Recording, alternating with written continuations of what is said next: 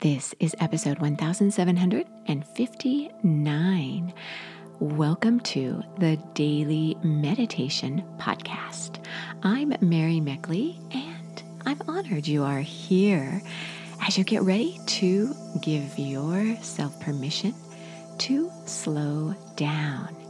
How are you doing today? If you've been following along with this week's meditation series, congratulations to you, because this is the final episode of this 7-part series to manage addiction. It's such an important topic, and it's important to keep the conversation going around addiction, whether or not you yourself may be addicted to a harmful substance, or a loved one is addicted, or maybe you have a mild addiction to where you can't seem to stop checking for text messages on your phone, for example. Even your more mild addictions, as we've discovered throughout this series this week, train your brain and actually change your brain, the pathways in your prefrontal cortex.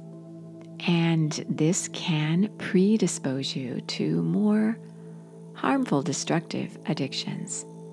Well, you've also discovered this week that meditation is one of the best ways to strengthen the prefrontal cortex of your brain. So, as you meditate consistently, you are able to create new neural pathways in your brain. And the research shows that it takes as little as 2 weeks of consistently meditating for 10 or 15 minutes a day to begin to notice that you respond differently to stress triggers. And it's usually the stress triggers that are causing you to self-soothe with your addiction. So, throughout this week, you have learned a different meditation technique in each episode to help you manage, avoid, or pull out of an addiction.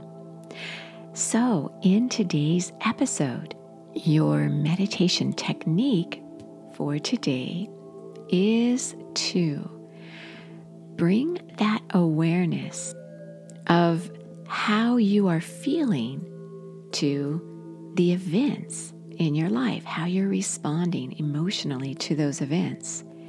And when you do this on a regular basis, I recommend you do this every day. I'll be guiding you, getting you set up on how to do that in today's episode. And I do encourage you to do it every day. The Dalai Lama is reported to do this same technique every night before he goes to bed. So I encourage you to do it too, because when you are in touch with your emotions and what causes you to feel stress, then you are able to begin to notice when you're getting stressed, and you can soothe yourself instead of relying on an addiction. So you get in touch with yourself instead of numbing out or negating how you feel. So you're honoring yourself. And when you do this, especially if you could do this same process that I'll be sharing with you with another person, this can really make a big difference in how you communicate with others, and what a way to improve your relationships. It works wonders. So, before I leave you with the final episode of this series, I want to share with you a little insight about how to communicate with people who are suffering from addiction. That may be you, and you may agree that yes, you wish someone could communicate with you in this way. But in case you are dealing with addictions with loved ones, or really anyone you notice who has an addiction, whether they are a loved one or not, here are some suggestions for you. And this is from a book called Mental Health Emergencies by Michelle Hart. And in the book, she talks about how when you're experiencing the stress, the overwhelm, the addiction, the depression, you are at a deep, dark time in your life. And so people who are experiencing this, they are just barely surviving. They are not thriving. And the most important thing you could do for them is to be present, to simply be there to listen. And she says something, listen with your ears, not with your mouth. And this is important because a lot of times we feel helpless, so we want to reach out and help and solve the person's problems. But what the person needs is someone just to be there with them in their pain. She also suggests not meeting someone at the emergency level of their state. So don't meet them on the level they are at. Meet them at your level where you're feeling healthy, you're feeling strong and calm, and share this with them. Meditation helps you to be calmer and more at peace. So practice the peace and stillness of your meditation when you're with someone who's in distress, mentally and emotionally. There can be a lot of shame around addiction.